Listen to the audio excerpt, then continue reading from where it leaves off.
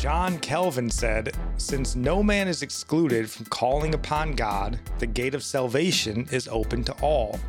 There is nothing else to hinder us from entering but our own unbelief." Welcome in. This is Religionless Christianity.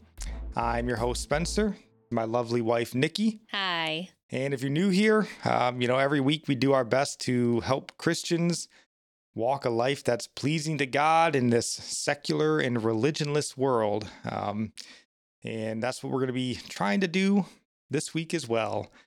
So today we're going to be on part 2 of our 15-part, what it's looking to be, look at salvation. So again, we're doing that sort of, the first 5 are going to be on the road to salvation, and then the last 10 will be on assurance of our salvation. So that'll be in our Bible topic at the end of the episode. And before that, we're going to take a look at the news of the week, as we always do. And before we get to everything, is there anything you would like to say? Well, I know we asked for prayer for us both to go to the Puritans conference, but we decided it would be best that I stay back with the kids. Still be starting a new homeschool curriculum beginning of that week anyways. So I think it's fine. We'll have other opportunities to do things together. Maybe it's good you go off by yourself and soak it all in, and I don't know, just a little vacation by yourself. Yeah, so that's a praise report and a prayer request as well, I guess. I mean, Nikki is staying back, but it looks like everything's... Yeah, pray for her. She'll be alone. But it looks like everything's cleared for me to be able to head out there for the week, out to Los Angeles. Never been to the campus of my seminary. That's Grace Community Church, is where the master seminary is. So I'll be going out there, just meeting people, hopefully hearing some good discussions on the Puritans. And I'm looking forward to that. And part of the reason why that's getting cleared up, and I guess maybe why I asked that you can continue to pray that does stay clear, is my big praise report here. So I've been asking you guys for months now to pray about my status in the military. So I'm one of the unvaccinated members in the military. And for really the last 9 months, I've completed my training. That's the whole reason I moved to Florida, was to start training. I completed the training, and then they put a stop to it and said, if you're unvaccinated, you weren't allowed to progress in training. You weren't allowed to PCS. You couldn't move. You just kind of had to stop until they figured everything out. And that was 9 months ago. It's hard to believe, but for 9 months, I've just been wandering around doing odd jobs, basically biding my time. And as of this week, I got the word that they're starting to allow us to PCS again, which means I can pick up the training where I left off and hopefully continue on and, God willing, make it to the end of my enlistment there and retire as was the plan. So thank you for your prayers if you prayed for us, and please continue to pray that this just continues to work in our favor. I'm just one of thousands that have been dealing with this issue, and I pray that it would work out well for all of them. So that was good news this week. All right, let's make sure we get our plugs out of the way here. Oh, and one more praise report, I guess, and prayer request. So these are just going in tandem this week. So our podcast, it's been, kind of growing, stalling. I think we've kind of been on a growth path a little bit, which has been a blessing. So if you're listening, thank you for listening. But if you're aware, we had an ad a few months ago, maybe, or it ended a month ago, from Dwell, the awesome Bible app. And they've renewed our ad placement with them for another month. So praise God for that. So probably won't hear it on this episode, but in episodes coming up here very soon, we'll have another Dwell ad. And that's just a blessing, that anybody would see fit to have us, promote their product. Yeah. I mean, we did it once and they didn't go running off. So thank you for that. it's just been a blessing. So even before we get the ad rolling, go download Dwell. It's a great Bible app. All right. Our other plugs here. You guys know we want you to go and reach out to Team Cardinal at Cardinal Contingency Solutions. As we get into more of these stories and you just start seeing the secularization of the entire country, but as it starts pouring more and more into our Christian sphere and they start turning their focus more towards us in the Christian world need to be prepared for how to handle that appropriately, because it's not always great to just tell someone to shut up and get lost. It's not always the best answer. So Cardinal can give you the tools and the techniques that you need to kind of get your point across without getting yourself in trouble. And not just you, but all of those working for you. So whether you're a church, a business, charity, anything, especially if you're in the realm of faith, I think this is important, and it's going to become more important as time goes on. So don't fall behind here. Reach out to Cardinal. They are the best in the world at what they do. And then also, we are, of course, proud members of the Christian podcast community. And beautiful thing about Christian podcast community is you can jump on whatever your podcasting platform of choice is, whether that be Apple, Spotify, whatever it happens to be. And you can just subscribe to the Christian podcast community and get access to over, I think it's 55 to 60 good podcasts from good, godly men and women on a whole host of topics. We're there as well. Very honored to be. So go check out the Christian podcast community. Leave them a like, subscribe. I think you can find most of their shows probably on YouTube as well. They're all over the place. All right. Enough of the fun stuff, though. Time to get serious, folks. You know what that means. Time for us to prepare ourselves, gird up our loins, and steel up our soul. Put on the full armor of God as we get ready to take our weekly trek through the valley of the shadow of death. Take a look at the news of the week. Someday I'll get to say all that. Someday. No, I'm just kidding. He likes it. It's his thing. It's the only bit of joy I have right before we dive into what do they call it in the Pilgrim's Progress? Like the Slough of Despair. I don't remember. Yeah, well, that's what the news is. It's whatever the pit of despair, whatever it's called. And it's awful, basically. So it's my only bit of joy right before we get into the awful. And we're going to start with some awful. So do you want to read this headline, honey? Statue honoring controversial sex researcher Alfred Kinsey draws criticism. Yep. So here we go. Just recently, we've seen statues of Thomas Jefferson getting torn down, and now we got statues of perverted sex researchers going up. Only in America, folks. So you want to just read that paragraph? Dr. Kinsey left us with the extraordinary legacy of his endless scientific curiosity, his unwavering commitments to academic freedom, and his passion for understanding humanity's sexual diversity, said Justin Garcia, executive director of the Kinsey Institute. This spectacular sculpture honors Kinsey's international scholarly and public impact, reminding us of the importance of the ongoing research, education, and historical preservation occurring daily at today's vibrant Kinsey Institute. Yeah, so the Kinsey Institute apparently is at Indiana University. That's where this statue is going up at. So wait a minute, all the horrible things that you're gonna mention that he did is ongoing? Is that what? Well, yes. They're still doing those weird They're all tests. Building off of the research that Kinsey started long ago. So if you guys watched Matt Walsh's documentary, What is a Woman? That name Alfred Kinsey might stand out to you.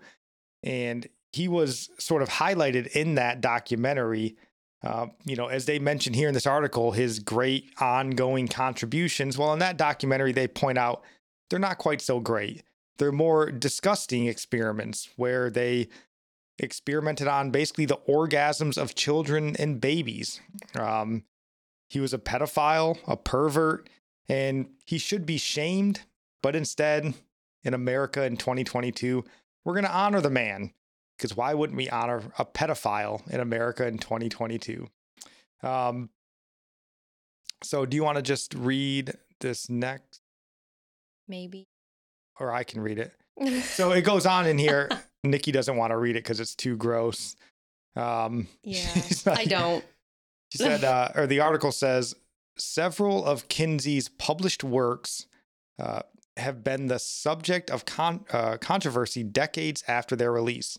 2 books on human sexual behavior in the human male, and sexual behavior in the human female, contain data on pre-adolescent orgasms for children as young as 2 months old. And it says examples of multiple orgasms in pre-adolescent males, including the notation, duration of stimulation before climax, observations timed with a second hand or stopwatch. Ages range from 5 months to adolescence. So this is the man Indiana University has chosen to honor for all future generations with a statue on their campus. Not only did they name their whatever, like a sex research institute is, after a pervert and a pedophile, they decided that's not good enough. Instead, we need to throw a statue up there as well. Maybe it's a statue holding the stopwatch as he watched a tiny 2-month-old baby. Well, if someone's offended, they could just tear it down like other statues got torn down. What's the difference? Nobody's bold enough to tear that statue down because they love it.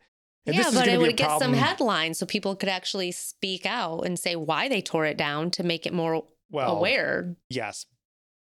But the reason why it won't be torn down is exactly the reason why we're talking about all the stories that we've been talking about. Because Christians have no backbone in America. We would much rather sit in our room, wringing our hands, going, oh, Alfred Kinsey's being taught to my kid in public school, than actually do anything about it, right? We'll just get in our prayer closet and then send our kids off to public school, take out school loans so they can go to Indiana University, and then wonder why they're transgendered at 21. Who knows, right? But yeah, so this is the man that Indiana University has chosen to honor with a statue. And, you know, they talk about his, advancements in science.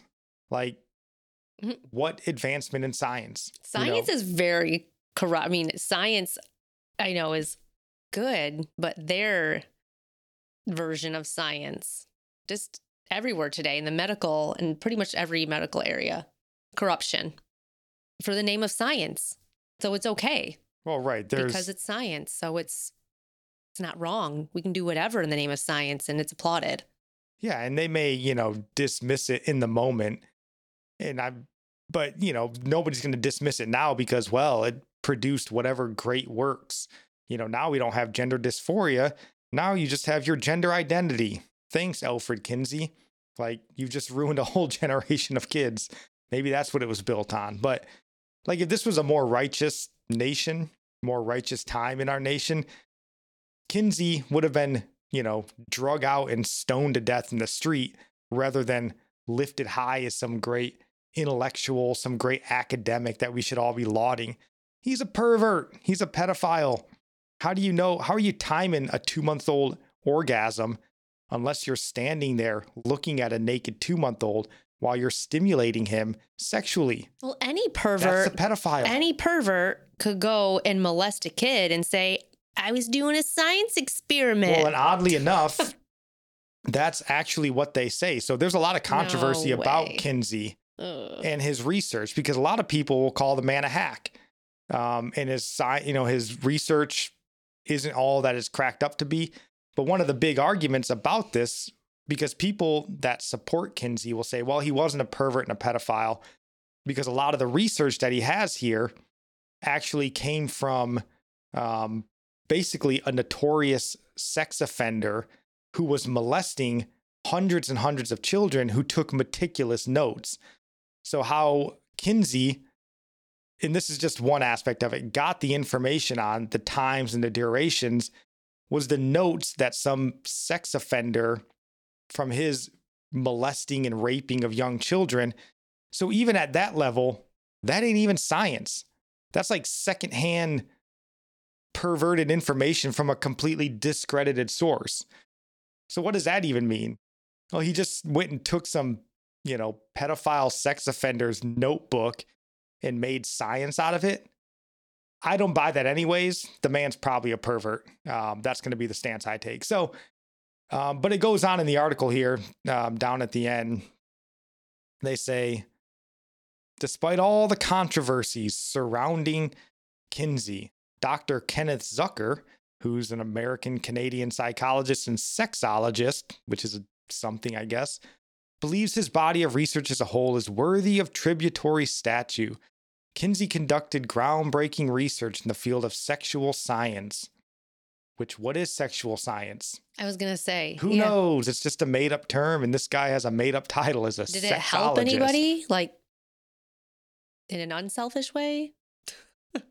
I don't know what way. Who did it help? If you guys know what sexology is or what it does or what sexual science is and what it contributes, please let us know in the comments because I have no idea what that would even... Yeah, I didn't think to look that up. I'm not going to talk about Dr. Zucker, but it's actually a shame that he's supporting this man. I looked him up briefly and he seems to be somebody that sort of stood against transgenderism and actually tried to do a work of pseudo conversion therapy and basically got his practice taken from him in Canada.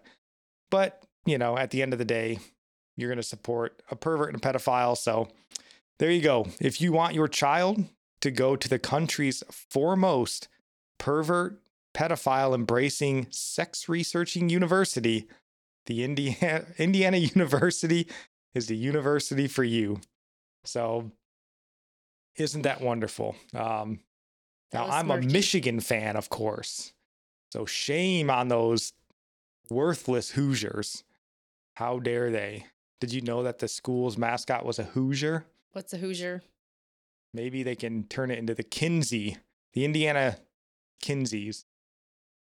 Just have, I don't know, a pervert with his pants down around his ankles, chasing somebody around. So anyways, you're pretty angry. It gets me pretty upset. Man, how these people are in positions of authority in our country blows the mind. But next up, we're going to kind of get back in the vein of DIE in that the infiltration of our seminaries and our universities. And if you've missed out on what we've been talking about and discussing over the last, couple weeks and months, even in last week's episode, we were talking about this. But DIE, the diversity, inclusion, and equity, that mob is turning their attentions, and it seems pretty seriously, onto religious institutions. That's kind of their big aim here. And, we highlighted in 2 episodes a conference, on YouTube. We found the clip on Twitter where they basically make this point that, hey, it's time for us to get more diversity into Christian seminaries. This is our next, basically, battleground. This is where we have to take. Which would make sense, right? Because this is what they did in universities to basically turn all the young kids socialist and communist. They got communist and socialist into the universities. That trickled down into the high schools, the elementary schools. So now our kids are just baked in that capitalism's evil, communism somehow great and moral. And now here we go. They're going, yeah, well, we're going to do the same thing with diversity, inclusion, and equity in the religious sphere. So that's great. But, we looked at a big story that I think happened in this vein from BYU last week, when we talked about Rachel Richardson and that fake made up, racist hoax that they try to perpetrate on BYU. So we started paying attention to this diversity, inclusion, and equity thing in regards to the church, like I said, a few months ago. And we did an episode called Racializing Jesus. And I think you can see a strong sense of them trying to make Christianity a white man's religion Mm-hmm. and drive that wedge in between, this is where the term white Christian nationalist and these sorts of topics where it's trying to make this Christian faith that we've known since this country was founded. It was founded on Christian principles. They're trying to make that, if you believe in that Christian faith, well, then you're a white supremacist, you're a nationalist, you're a Trump supporter, and just drive that wedge between Black minority people. So we see that. And since that time, what's interesting, I actually had to look the term up because it seems like as soon as we did that episode, we've just been seeing diversity, inclusion, and equity everywhere attacking the church. We did an episode on Hillsong being attacked by that. I can imagine very soon we'll see the Southern Baptist Convention coming out with their diversity, protocols. Sooner than we think. Everything is rolling out really fast. So this is actually called the Baader-Meinhof phenomenon. It's when you've just found out about a thing and then you see it everywhere. And I feel like that's what it is with diversity, inclusion, and equity in the church for us. Like every website I go to, I'm like, oh, that's what they're doing here. That's what they're doing here. And we have 2 stories for you coming up right now where we see this exact thing. So it's everywhere. The Baader-Meinhof phenomenon. It's where you find out about something and then you see it everywhere. Yeah. But it's always been there, or it's just because it's new, then you notice it. I'm assuming it's because you're now cued into it. So now you're looking for it. So you see it everywhere. It's like the first time someone tells you about the, the Mandela effect. And they're like, no, it was the Berenstein Bears, not the Berenstein. You're like, oh my goodness, it's everywhere, right? Because now you're cued into it. So what came to my mind was what we talked about a week before, about churches, their main thing being comfort. Oh yeah, that's a big one. You go look up churches' websites, their welcome page. Yeah, it's like churches, like their first thing is comfort, or the sermons being about you overcoming. Like once you're like, they just keep telling me to overcome battles. Like who's fighting this many battles? Like every day is just some war that's raging in your life. It's never sin. Yeah. It's never about sin, which is what it actually is supposed to be about. Yeah. So the Baader-Meinhof phenomenon is everywhere. But the first story that we have here, do you want to read this headline, honey? SCOTUS allows Yeshiva University to bar LGBTQ club for now. Yep. And then, just read this paragraph here. The dispute began last year, according to SCOTUS blog, when a group of students and former students filed a lawsuit alleging that Yeshiva's refusal to recognize an LGBTQ advocacy and support club violated New York City's human rights law. And the law prohibits places that are open to the public, known as public accommodations, from discriminating based on sexual orientation and gender identity. Yep. So that was kind of what happened. There was a couple different stories written on it. The Blaze, Christian Post kind of wrote the same thing. But then this week, Justice Sotomayor, who she issued the original stay for Yeshiva University, that when she issued the stay, it basically permitted Yeshiva University to refuse to recognize LGBT student club that the Orthodox Jewish school said violates its religious value. And that was just a temporary stay for a few days. So then this week, the Supreme Court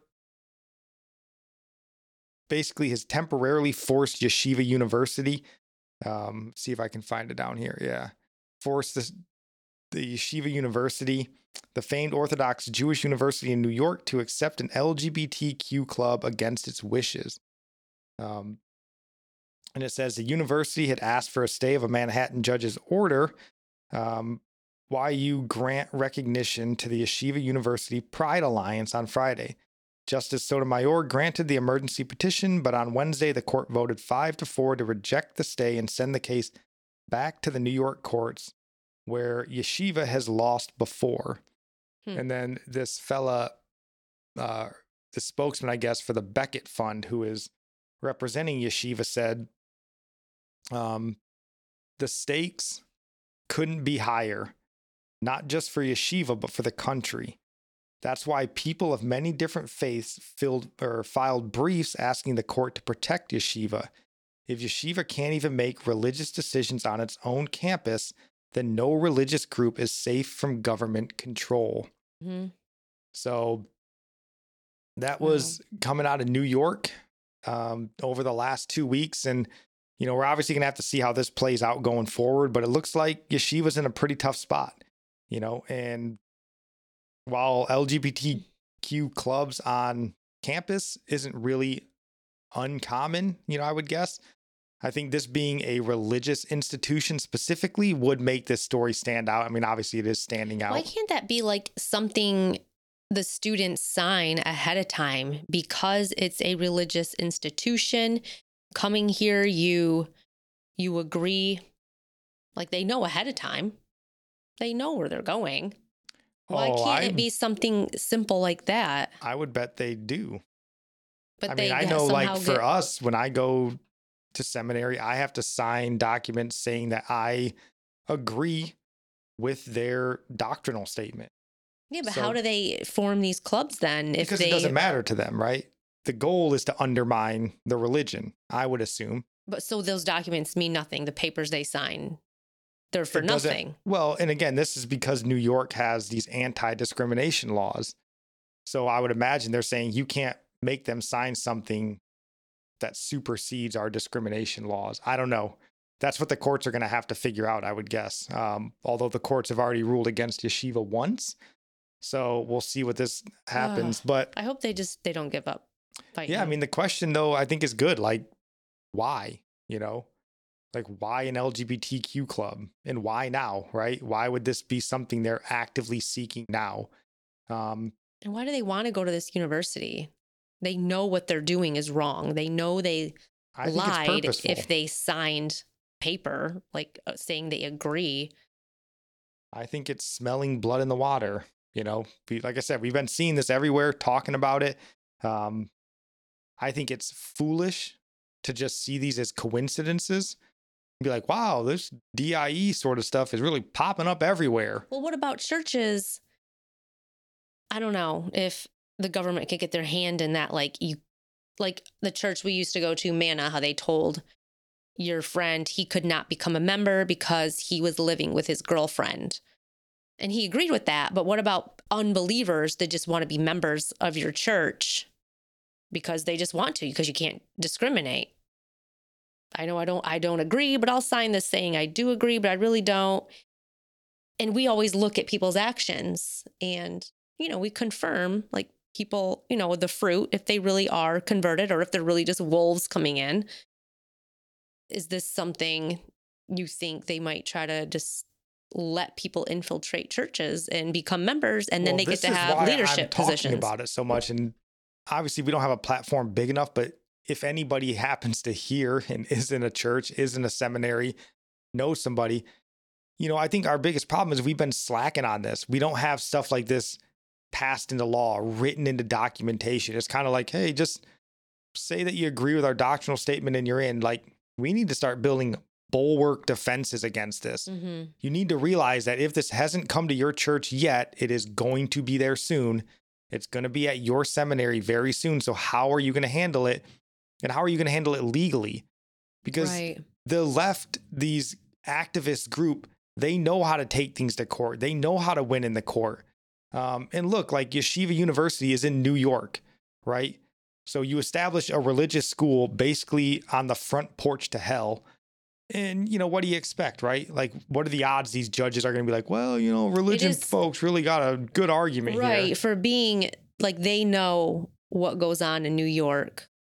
It seems like they would have been prepared a little better for the future. Well, like they should have known. You would think that, but also here, and this is a very important point because you get what you vote for.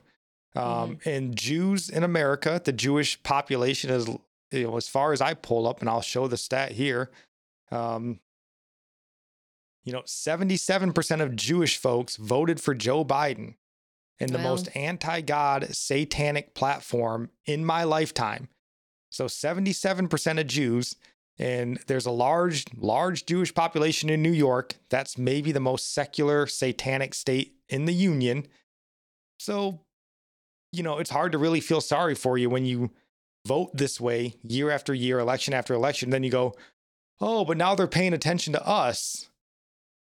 Well, what did you expect? Do you think Satan was just going to leave you alone because you helped him out? That Jewish school over there, they're a bunch of good folks. Like, what did you expect when you've made your bed? You've been dancing with the devil this long and you think you're not going to get burned by it. Like, it makes no sense. Yeah. That this is the path you would walk. And anytime a religious group signs off, Catholics voted in a majority for President Biden and the left. And you're like, what are you even thinking? Like, again, the Republican Party stinks. The Democrat Party's satanic. So, you're kind of left between a rock and a hard place. But man, you start voting for people that hate your lifestyle. They hate your faith. Right. They hate everything you stand for. That should be number one to you. So it wouldn't even surprise me if these students specifically got together and said, why don't we all just go to this Jewish university? Maybe they are Jews. I don't know. The ones that are there that are gay and lesbian or transgender, whatever. Just like gay Christians, Jews, all the same. No, I mean, I think it's purposeful. Well, and the danger too, like, so you get these students in, they start this club up, they're going to win in court, so you can't even close the court or the club down. How long are you before they're like, hey, we don't actually have any representation here in the administration. There's nobody that we can talk to. So now you're going to be a Jewish school that's going to have to hire gay teachers, gay counselors, transgender people. Yeah. Like, if you think they're just going to get their little club and be like, thanks, guys, it never stops there. It never stops with just, well, we gave them a club and they're happy, so let's just get back to the Torah. That doesn't happen. They're going to take everything from you. Like, yeah. And this is also going to be a huge danger for just the nation at large, right?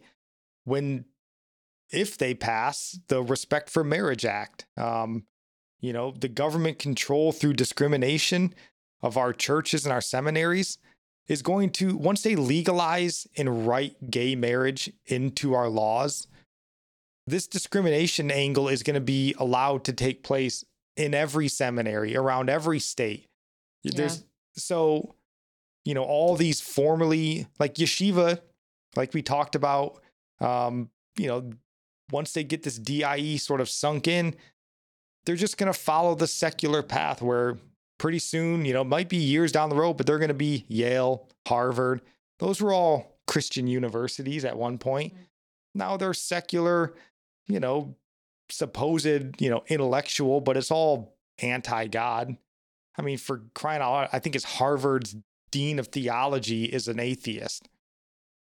It's crazy. So I'm just thinking how this is so opposite of Christians who believe in like dominion theology, that Christians are going to like take dominion over what I was reading up on it, the 7 mountain mandates.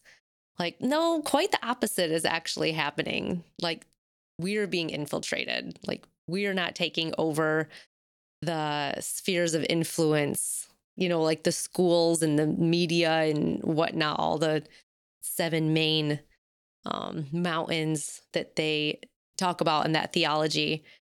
And I don't see how that could be true when we can't even protect our own institutions. Yeah. And it's just, I don't know how you think you're going to take anything over when you're completely scared of everything. Like, you won't take a stand for anything. And somehow you're going to run down Satan and his minions and his hordes when they're completely emboldened to do whatever they want, because, if you had a spine, I don't know, you just be like, yeah, we're going to close this school before we allow an LGBTQ club to sully our religion, but they won't. they'll just give the school over to the spirit of the age, just like Harvard and Yale. And, like I said, in a few years, it'll just be, Union Theological Seminary with a Jewish bent to it. So, and again, Respect for Marriage Act is going to be coming for the entire country. So New York's discrimination laws will be spread everywhere. And I think, pointing this out, that's why it's so important in the little bit of time we have left, to reach out to your senators who are going to be voting on this and make sure they know that you expect them to stand for biblical marriage. Yeah. Because otherwise they're going to sell this country out. Yeah. We got to vote to protect our churches. And not that this is somehow a political solution here, but at this point, that's sort of the next hurdle that we can kind of put in the spirit of the age's way. Because if you just let that go, it just gets harder, right? That's how they war. That's how they do battle. But I mean, it's practical. Yeah, you pray, but you can't just pray and not go and vote or do anything or. No. And I mean, how long did we hear from godly men and women, Christian men and women tell us that, Trump was this big bad guy and he wasn't righteous enough for their vote? Okay, well, maybe where are the rest of the righteous men, right? All these other men in the Senate, right? The Bible said there is none righteous. Are they going to be the ones to stand up to put a stop to respect for marriage? We've already heard senators, certain number of Republican senators that have vowed to vote for this. So it's a slim, possibility to get this thing stopped at a legal level. And I just thinking about this, how is this for irony?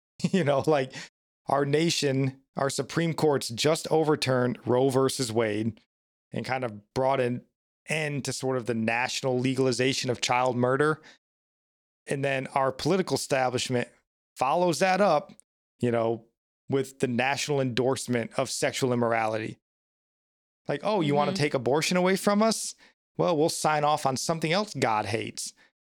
Here's sexual immorality and homosexuality for everybody, right? But yeah, you go ahead, right? Make sure the next time, there's a Trump politician that's not righteous enough. Keep in mind, it's his justices that put an end to abortion, but you're going to run out and vote for that Christian conservative Republican who's going to stand for your biblical values, and that Republican senator or congressman that's just about to sell us down the river on respect for marriage, but he'll be the one we put our hopes in, right? Such a sham. Yeah, the Republican Party's bordering on satanic too. We already know the Democrat Party's there. So again, you're in between a rock and a hard place now. Brother, this vote goes sideways. I don't know what we're going to do with it. So, the next story here, though, again, is in the vein of DIE overtaking our seminaries. And this one is actually quite practical to us in the Christian faith. So do you want to read this headline? Fuller Theological Seminary names new president. Yeah, and then just that first paragraph. Fuller Theological Seminary, the largest Protestant interdenominational seminary in the country, named Black church theologian and missions leader David Emmanuel Goatley is its next president. Yep. So David Emmanuel Goatley is going to be the next president of Fuller Theological Seminary. And this is actually fulfilling the outgoing president, Mark Labberton's wishes, who he said in here, if I can find it.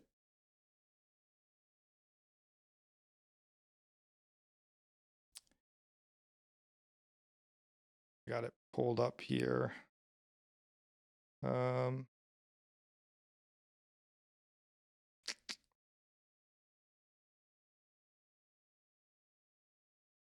can't find it, but it's in this article, so you can go check it out.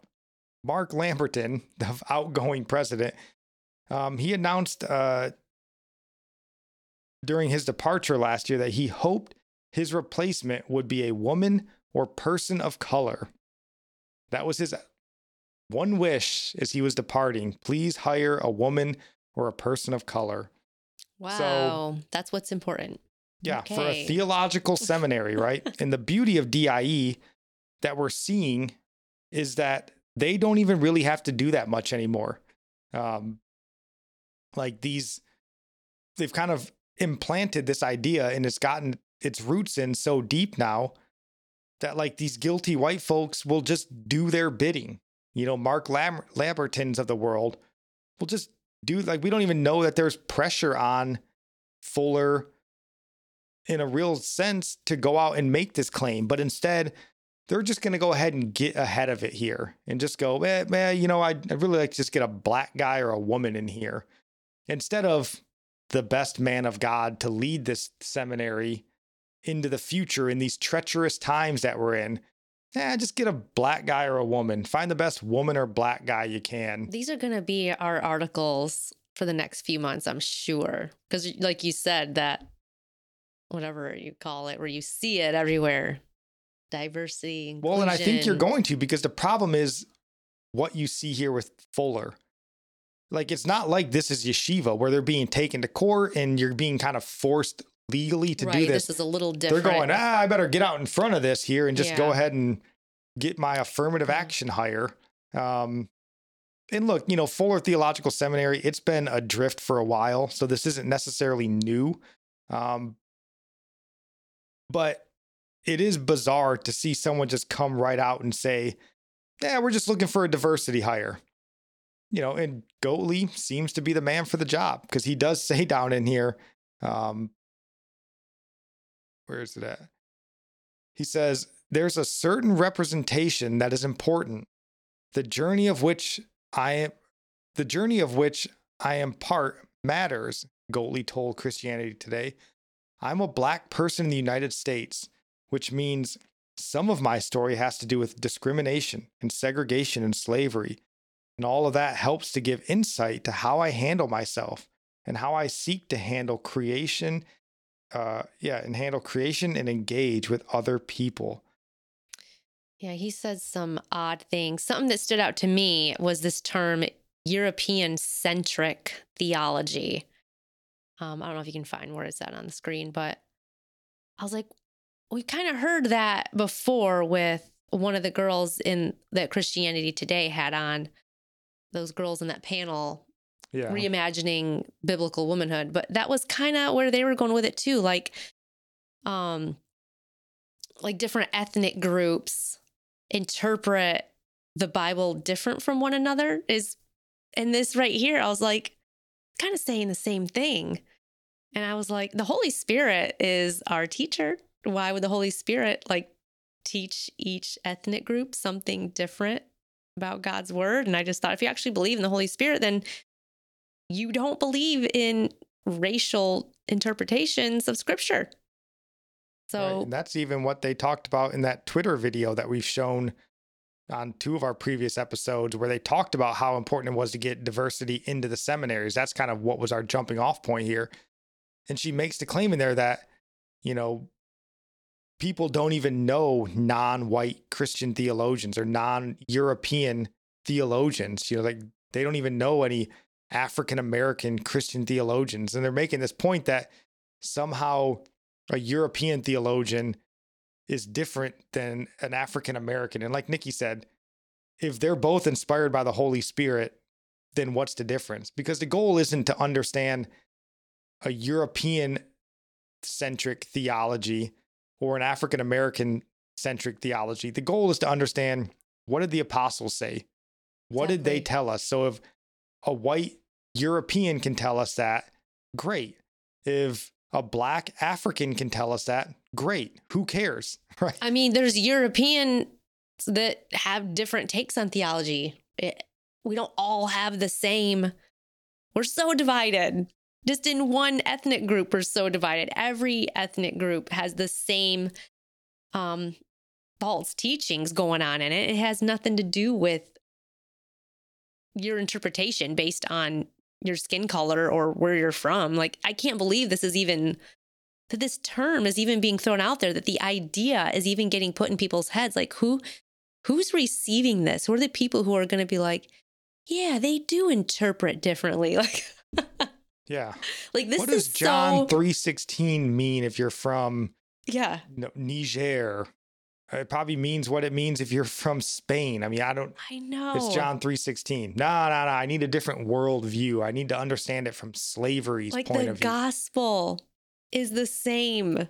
Like it's the same message for everybody. Like Christ died for all nations, right?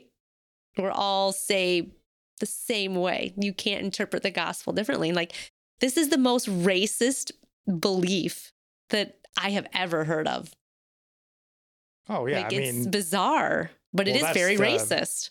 certainly it is. And, that's the tricky notion there about the DIE, right? Is that while they're telling everybody they're racist, right? It's actually, in fact, them who are racist, They're the ones, right? Because they're all about, they're the ones that are like, we need the, the Pacific Islander view of Christianity. You're like, what is the Pacific Island?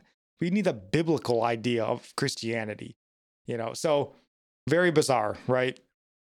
But that's what Fuller wants, right? And what's interesting is he says in here, that the journey of which I am a part matters. He says, I'm a Black person, which means my story has to do with discrimination, segregation, and slavery. And I wonder what part of Dr. Goatley's journey has to do with discrimination, segregation, and slavery. Like, I wonder, because it tells in here that prior to this job, he was serving at Duke's Divinity School. Doesn't that sound like oppression to you? everybody wants to be a victim. That was just like Frederick Douglass when he was working at Duke's Divinity School. So this guy somehow is attaching himself to slavery and segregation while working at Duke's Divinity School and being hired as Fuller Theological Seminary's president. And somehow in his mind, he goes, yeah, my journey through slavery has something to do with this. Wow. Are you insane? Like, that's so. something an insane person would say. But, again, keep in mind. So again, and this is something that you could be lulled into thinking, going, well, that's Fuller. They've always been a bit liberal, right? And Fuller certainly is well on their way to becoming Union Theological Seminary.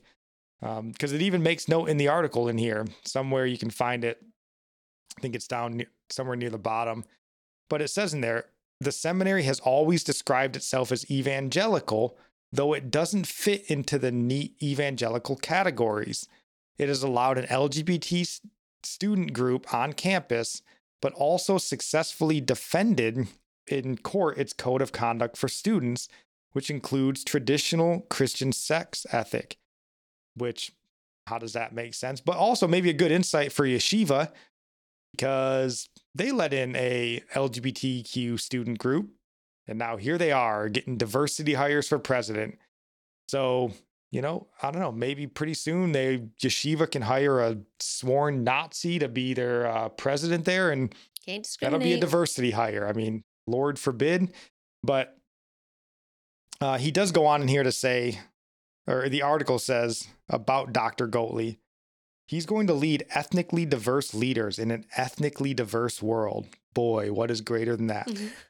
This guy named Lynn said, he says, I was one of the first non-white presidents of a large national evangelical organization. And then he makes note of this guy named Jimmy Mulatto. And I share that. I understand the challenges Dr. Goatley will face. People will want him to speak to particular issues in the Black church because he's a Black leader, or assume that he's going to lead it in a direction that's this or that because of his ethnic background. He says, we chose him because he's an outstanding candidate. Really? Well, that's not why they chose them. According to Mark Lamberton, they chose him, at least in part, because he's Black. So he may be an outstanding candidate, but he's Black, and that was one of their requirements, it seems to be. So, again, Fuller may be sort of foreshadowing, what yeshiva can expect in the few years once the DIE mob really gets their claws sort of sunk in there. Because Because pretty soon, you won't even have to win a court case if you're the satanic left. The seminary will just give it over to you. They'll just go, yeah, you know what? Let's just go ahead and get out in front of this diversity and let's just hire a transvestite to be our president because that'll keep, the activists off our back. I don't know why we'll sell out God so we don't have to deal with activists. They don't have any lines drawn. Why would we expect that not to happen? And, another thing that's bad about this is just for Dr. Goatley, I think, because he very well could be the most qualified man on the planet for this job or any other. And I would imagine he's incredibly intelligent. I don't know his faith, so I can't say anything about it. Worked for Duke Divinity School. But when you say we want to hire a black guy and then you go out and you hire Dr. Goatley, Goatley, like really the thought that you're left with is, oh, this is like the token black guy they hired. Like you are the most qualified, black guy that we could find. You were more qualified than the women we looked at. So, hey, you got the job, right? And maybe even worse than that, you could say like you were the black guy that was the most qualified black guy that was willing to take the token position. If you knew that it was the token position, maybe there were more qualified black men that were like, nah, you ain't using me that way. Like I've got dignity, self-respect. Like that's true. If you want me for that job, it's because I'm the right guy for the job. That's a good point. Or maybe they knew they were the right guy, but because this outgoing president just goes, I want a black guy. And they're like, nah, nope, not doing that to myself. Got too much pride. So that could be the worst case. I hope it's not. And again, I don't know Dr. Goatley, just speculating here. But again, once you attach it, we're looking for this guy. And then you find him, I don't know. It makes you second guess it. And that's a shame for us, for the kids going to Fuller, to always have that thought in the back of your mind, like, oh, well, you just the diversity hire. Mm-hmm. Which is a shame because I'm assuming he's super well qualified. Like I said, not at all, though, that he's not who I would pick just from the little bit that I read from this article. He doesn't sound like a guy that I would want running my seminary, just because, again, we read that short article and it seems like the victim card just sort of rolls off his tongue pretty easily there. When they have to bring that up, it's just like... Yeah. Like when you're working at Duke Divinity School and you're being hired as a president and you're like, yeah, back in slavery. And you're like, all right, okay, sure. That's what you're going to go to. Somehow, if he even brings it up, that's just scratching the surface. Yeah. Somehow you climbed through the shackles of slavery to get to Duke and Fuller Theological Seminary. But so again, just sounds immediately like the wrong guy to me. Instead of what I would assume is taking the high road, giving the honor to God, all those sorts of things. But, I would have recommended you steer clear of Fuller Seminary before this.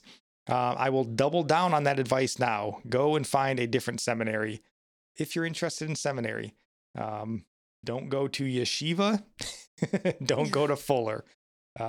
Both are bad spots, in my opinion. So do you have any last thoughts on the news stories that we talked about before we roll into our Bible topic here? No, we're almost getting into it before an hour's up, and I think that's some kind of record. It is. It's so funny. I've been going back through our old episodes, and they were like 19 minutes. And then like the long ones were like 40, and you're like, how did we ever do 40 minutes? And now when I put one together, I'm like, I don't know how we squeeze it in less than 2 hours, but let's give it a whirl. Now that we got these nice, comfy chairs. Yeah, somebody called our chairs dirty. They are not dirty. They are clean. The problem is they're like gold on gold. So the light gold looks dirty compared to the dark gold. Yeah. But they're not I dirty. can see how it might look. How dare you? We are clean people. Cleanliness is next to godliness. Like, are they dirty? Is there a stain? Come on. No, it was pretty funny.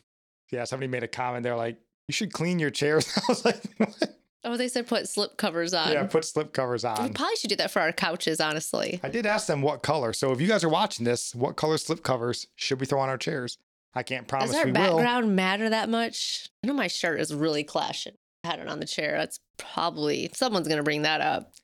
And listen, we've told you guys, we live in a dollhouse. There's only so much we can do in this space, and we've about maxed it out.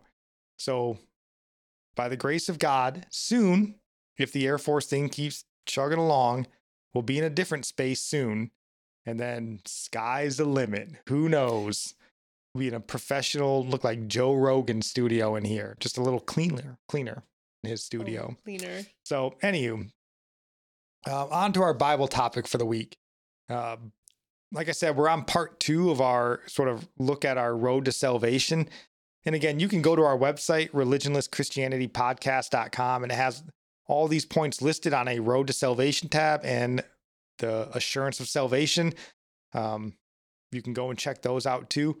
So if you're new to the faith, or if you're looking to share the gospel, or if somebody's having questions about how do I know I'm saved and those sorts of things, that's just a good quick way to get, some scriptural references.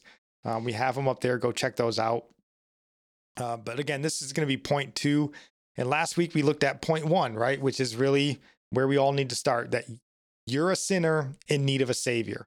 That's where the gospel message needs to start. So point 2 today is going to be that the result of sin is death, but God gave us a way out. And that comes from Romans chapter 6, verse 23, which reads, behind it. It's on the wall behind us if you're watching the video, but for all you blessed podcasting folks, it says, "For the wages of sin is death, but the free gift of God is eternal life in Christ Jesus our Lord."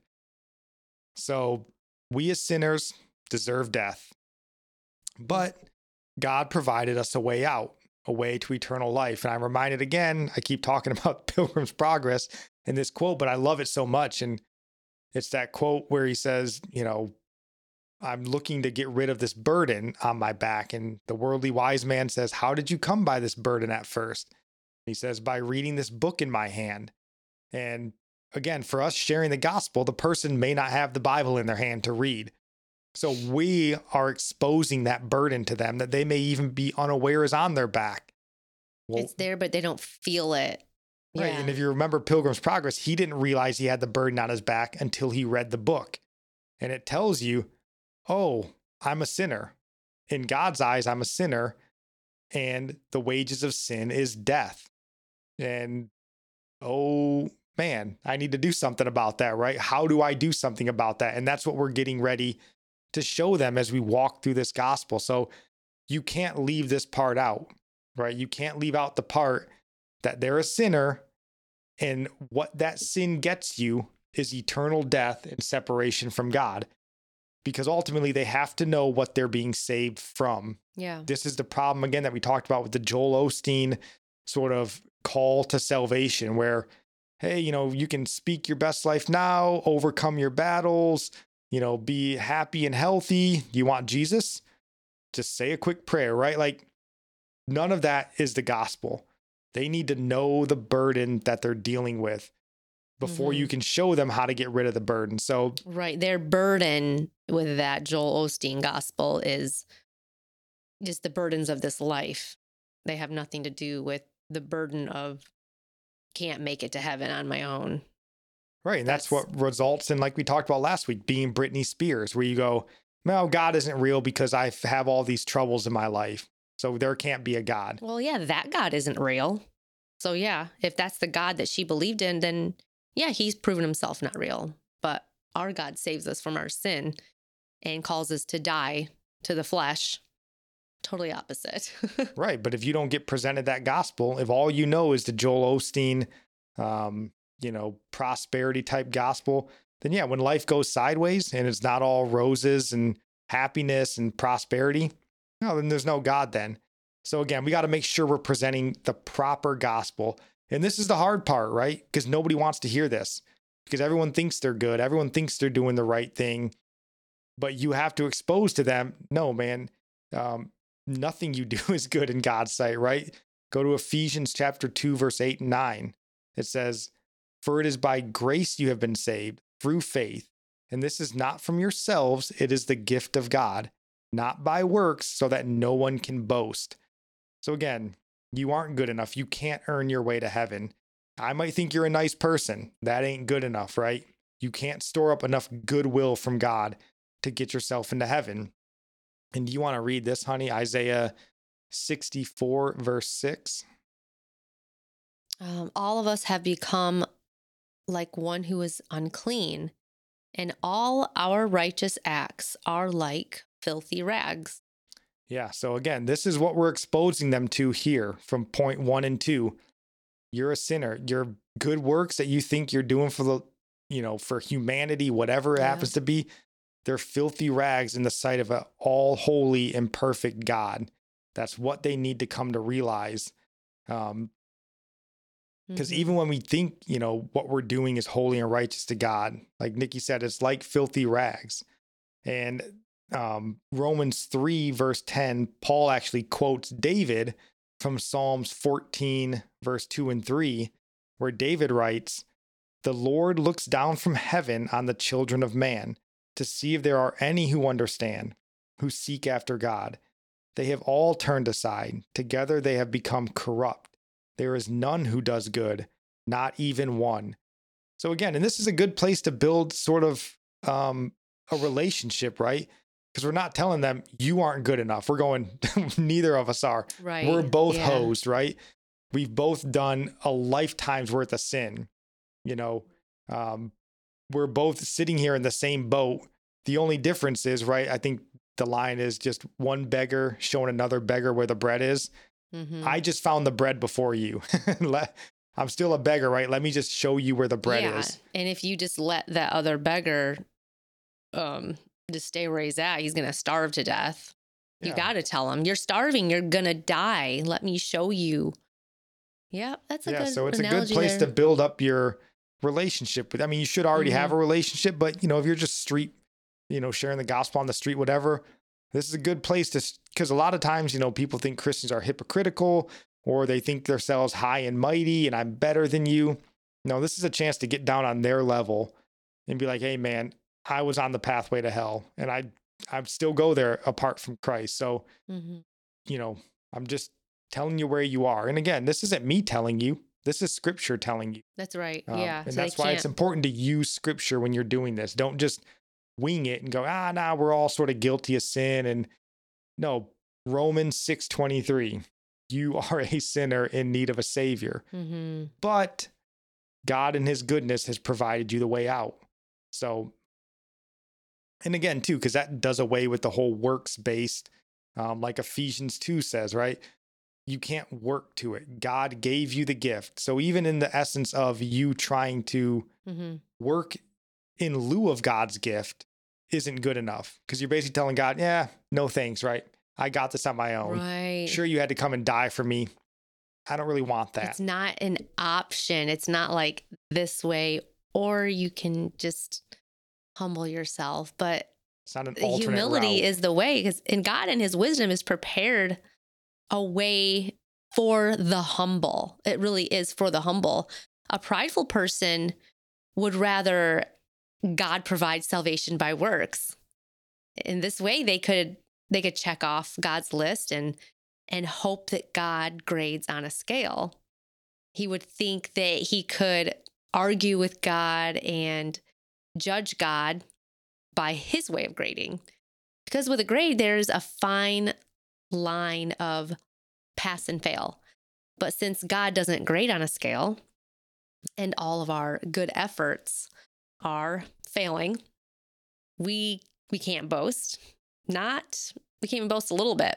And if we try to add any of our best works to the work of Christ, we are thinking we could make that 100%, 110%, and be ahead of those who rely only on Christ for salvation. So no, you're actually taking glory from Christ. I mean, not really. You can't take his glory, but you're attempting to. You can't contribute. Jesus doesn't need our help in his saving us. And prideful people don't like to be given anything for free. I mean, we've met people, you try to like bless them or help them out. No. And you think about it, like that's pride. They have to earn their own way for everything. And this way they get all the glory for every good thing in their life. And we may even think we can boast before others, but this is about this is about boasting before God. What God has done in the gospel is take away the boasting. Because under the law, there could be boasting, but every single person is guilty of breaking the law of God. So it's a matter of confessing that you are a lawbreaker, and we are all guilty before God. And thankfully, He's merciful. He's merciful in saving any of us at all. And the depth of His love in providing atonement for our sins, that reveals His goodness. So I would just conclude that that the one who would rather be justified by the law is actually a person who hates God, who hates His goodness. Yeah, I mean, it's almost as difficult, both of these parts of this step are almost equally difficult, or part one and part two. It's difficult to highlight to people that they're sinners because they've been taught so long, like you've talked about in your testimony before. I'm a good person. People have been telling me I'm good my whole life. So it's hard to convince people, no, you're a sinner. But it's equally as difficult to convince people that, no, your salvation is a free gift. You can't even earn it if you want to. And you have to convince people they're sinners, and that can be offensive to them. Yeah. Well, it's offensive to them. But then again, the free gift goes against their own prideful, personality and things like that. So it's just as difficult to say, no, you can't do any of this on your own. It's simply accepting what God has done for you. That can be just as tricky. It shouldn't be, but it is. And a lot of people don't like that aspect. They would much rather work their own way. And that's why basically every other false religion on the planet is a works-based religion, because they're all working and earning their own way to heaven. So it's, for those of us who have accepted Christ and love Him, that's essentially the gospel in a nutshell, the free gift of salvation. But for those that are yet to come to Christ or struggling, that's a hurdle to get over, that you can't do anything and you've got to accept that. And you have to, because again, at the end of the day, a works-based religion steals glory from God. You're like, Lord, I appreciate it. I don't want it. I'm going to do it myself. Because then, like Paul said, I'm just going to go ahead and boast in my own works. And he had something to boast about. Yeah. Well, the apostles certainly did, and compared to us, so again, point one, you're a sinner. Point two, now here today, the wages of that sin is death, but God gave us the free gift of salvation, and that's eternal life. So again, both of these points have to be highlighted. And really, this is the order, right? It's called Romans Road. And it's really the most simple way of presenting the gospel in a biblical way. There's other ways, of course, but you kind of have to walk down this step or down the road in this order, letting people know. So again, don't think that getting them to understand that they're sinners is the hard part. It can be just as hard to get them to understand that the only way to get eternal life is to completely die to your pride and accept a free gift. Because like Nikki said, most people are prone to be like, nah, don't give me anything. Don't give me money. I don't need anything, right? I'm self-sufficient, right? Especially as in America, we love to be self-sufficient. But and I'm really not even a self-sufficient person. No. So very important points, hard, but it must be told, right? They've got to come to accept this gospel message. Because if you're only going to accept the health, wealth, and prosperity gospel message, you're not really accepting the gospel, because you haven't been told what you need to accept. You haven't been told what Jesus needs to be Lord over, because as we've said before, you don't get Jesus the Savior without Jesus the Lord. It's a combo deal, right? You only get one if you get both. Yes. So that's very important. So do you have any last thoughts here before we roll into our sermon recommendation on this topic? I mean, I'll say we have a lot more to go. I'll bring my thoughts up next time. Yeah, we only got 13 more topics on salvation to touch on. Yeah. So this wasn't a terribly long Bible topic, but very important, right? We don't want to soft sell the gospel. We don't need to soft sell the gospel. We don't have to package it in a way that's more appetizing to people. We just need to deliver it in the manner that God has given us, deliver it and let the Holy Spirit do his work. We're not better at saving souls than the Holy Spirit. Okay, I'll bring up one thing. Oh, That Pilgrim's Progress book we got for the kids, Alistair Begg, through his ministry. So it's a children's version of Pilgrim's Progress, like part 2. And it mentions in there, the bitter comes before the sweet. So you got to acknowledge your sin before, salvation. It's always the bitter before the sweet. So I thought, yeah, that kind of goes with this. It just popped in my head. So old John Bunyan had a way with words. All right. So for our sermon recommendation here today, and again, we've asked you guys plenty. Please consider sending us sermon recommendations, or at least pastors that you like to listen to, podcasts that you like to listen to, because we're in our own little theological bubble. We listen to who we listen to. And because our entire life is governed by algorithms, YouTube only gives us what we listen to. So we don't know how to go outside of that. So unless you send us stuff, we're just going to keep recommending the same things to you guys. Fortunately, we listen to good stuff. So our sermon recommendation today here is going to be Voddie Baucham. We've talked about him before in the past. This is a sermon he delivered on Romans 6, which we are discussing here today. Oh, that goes well with our news today. He is a theologian. Well, and if you guys remember, long ago, we talked about the 2 most important voices to listen to today. And one was Voddie Baucham, and we still recommend that. He speaks very well on, issues pertinent to, culture and life today, not just strictly theological topics.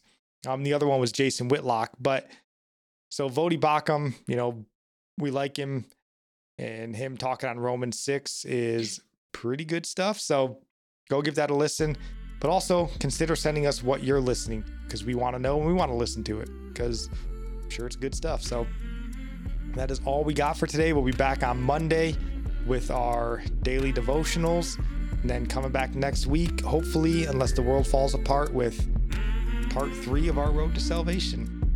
All right, God bless.